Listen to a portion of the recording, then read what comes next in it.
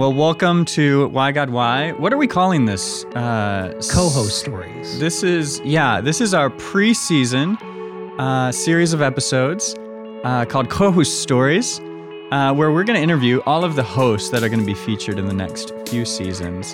The team has grown. We've roped a bunch of new faces, voices in, though most of them have been on, all of them have been on the podcast prior.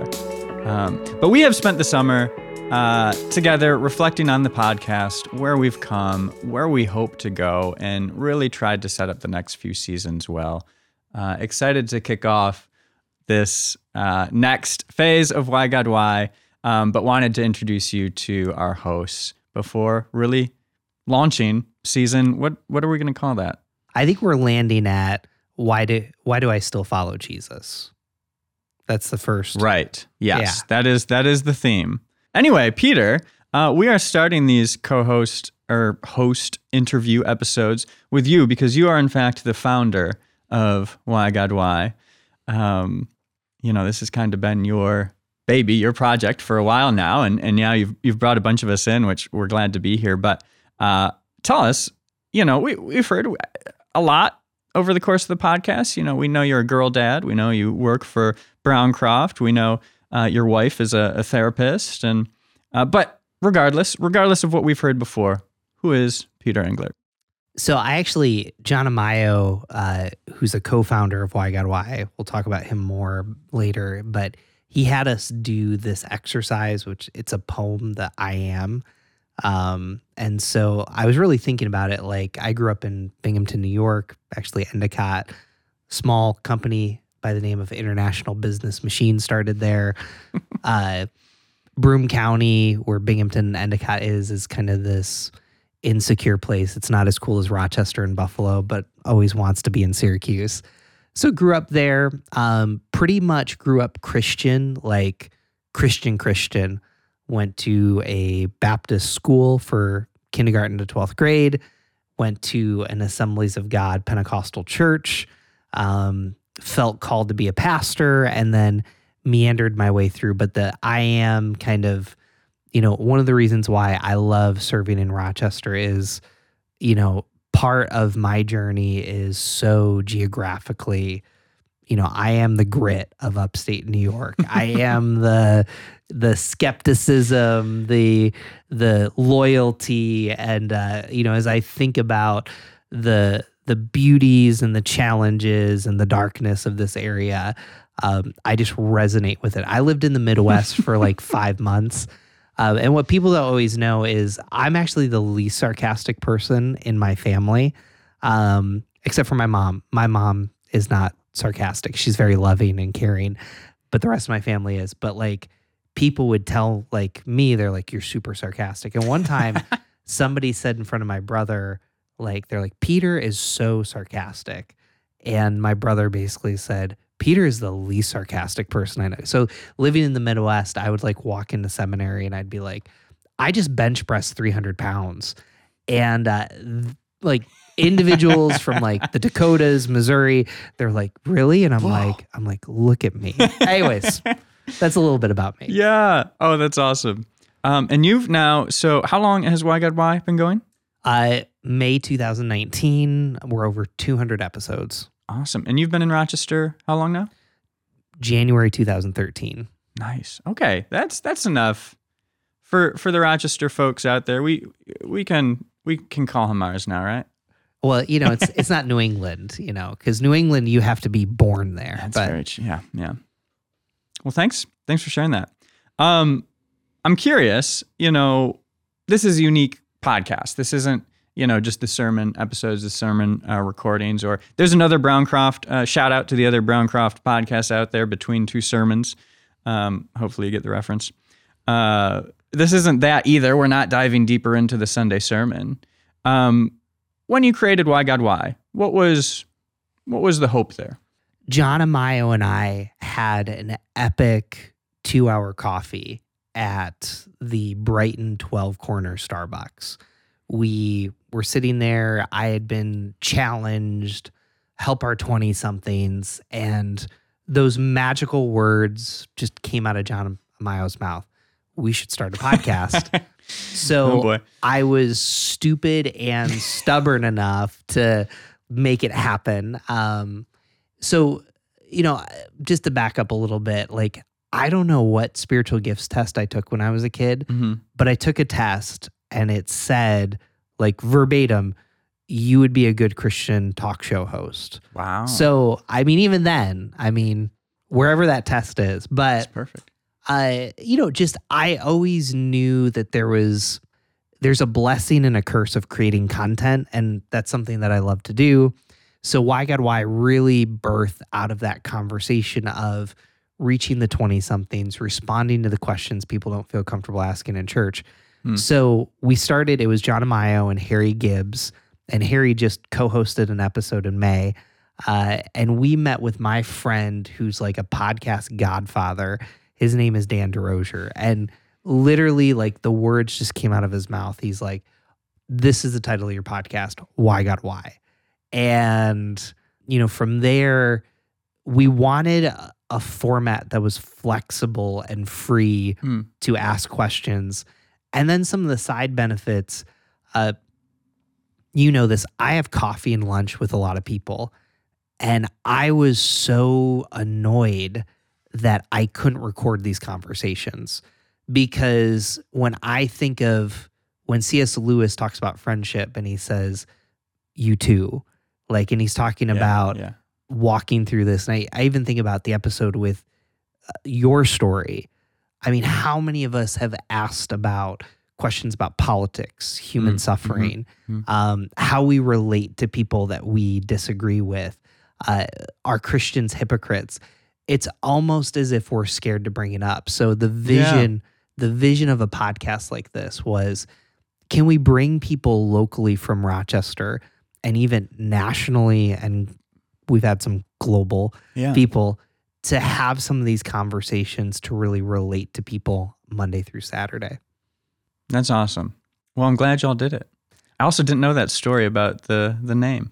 Oh, you didn't? Okay. Dan DeRozier, learning something Thank new. you. There you go. Yeah, there's formal credit.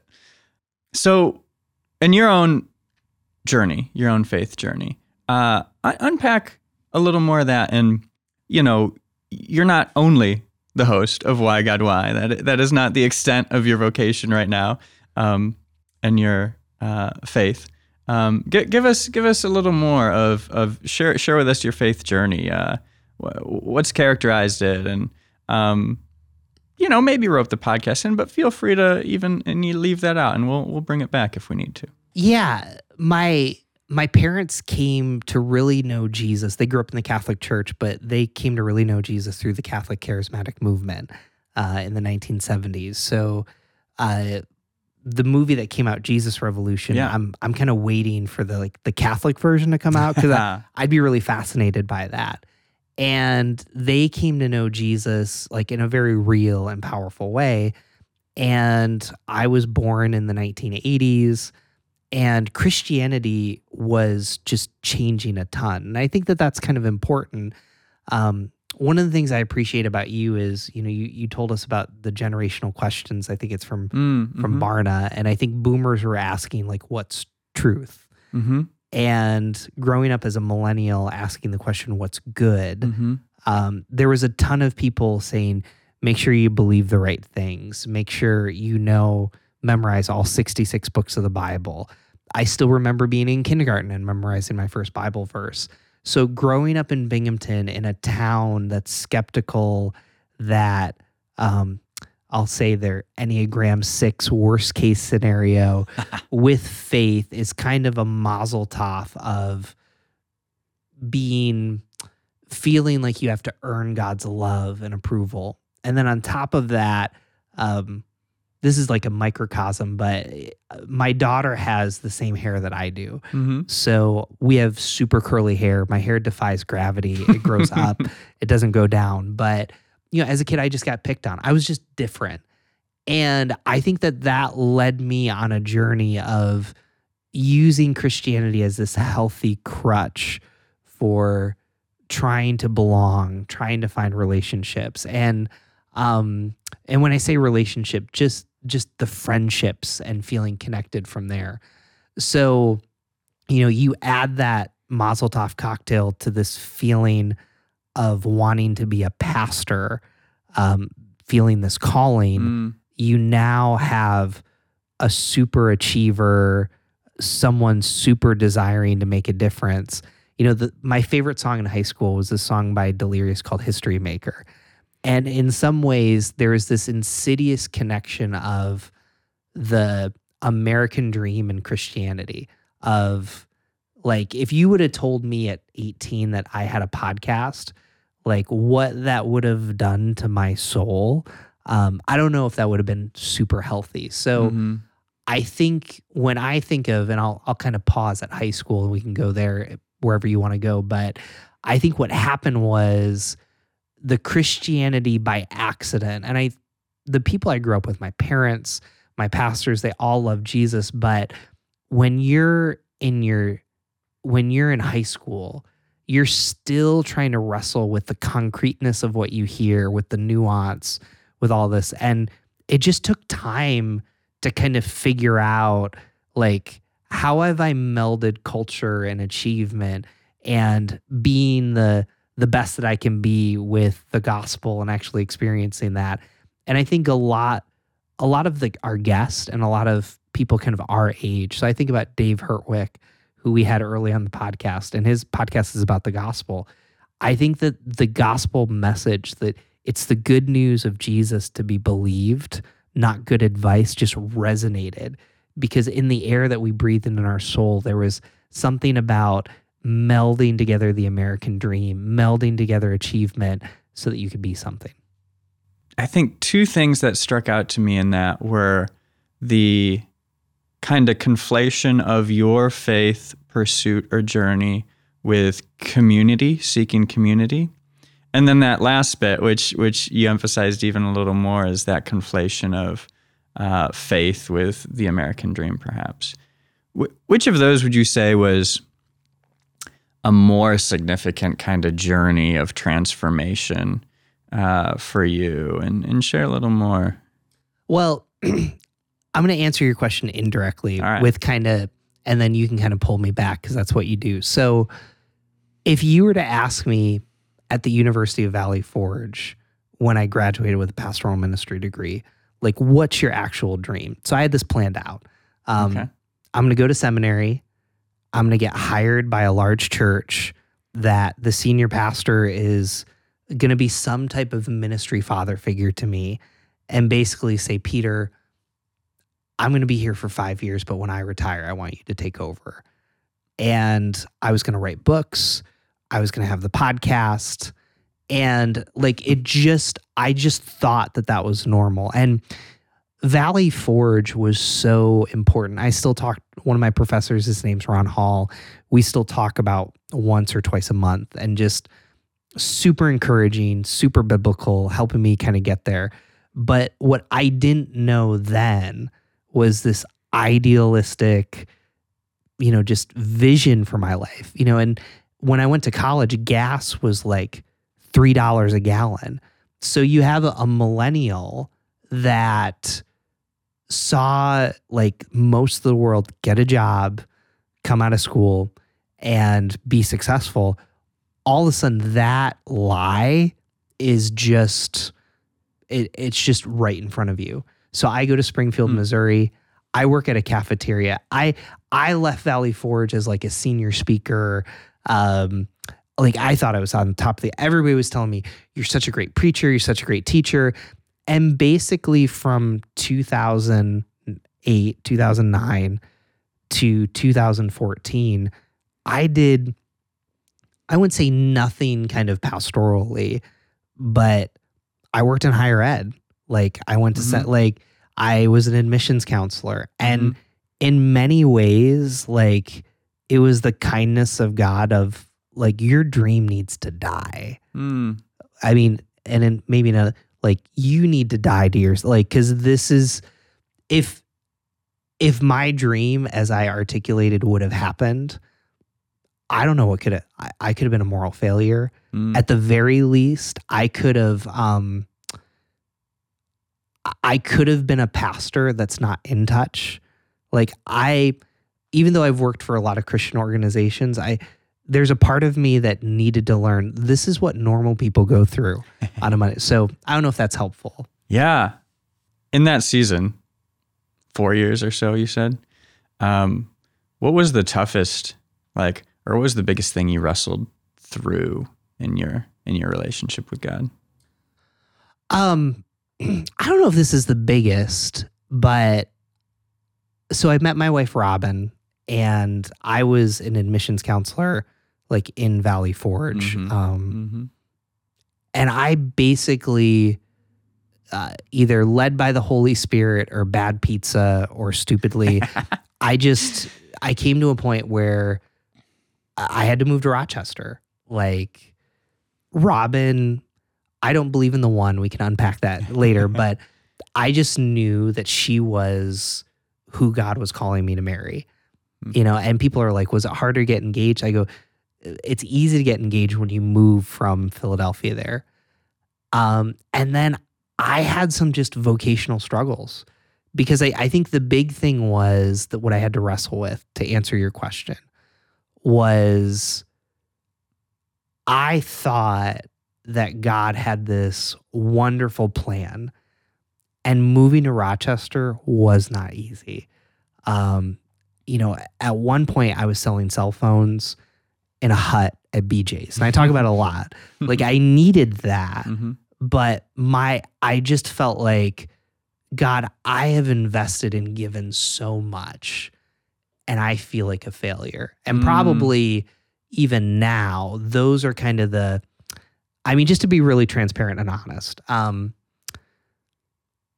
there's a part of me that dies inside when I see the Christianity Today or even the Rochester Business list of the 30 and under, and I think that part of in God's grace of kind of saying, you don't need that to feel valued and loved, and even the fact that to move to Rochester, I had no idea I was going to get hired at Browncroft. That wasn't part of the plan. It was just, I was going to move up here, get a job, figure it out.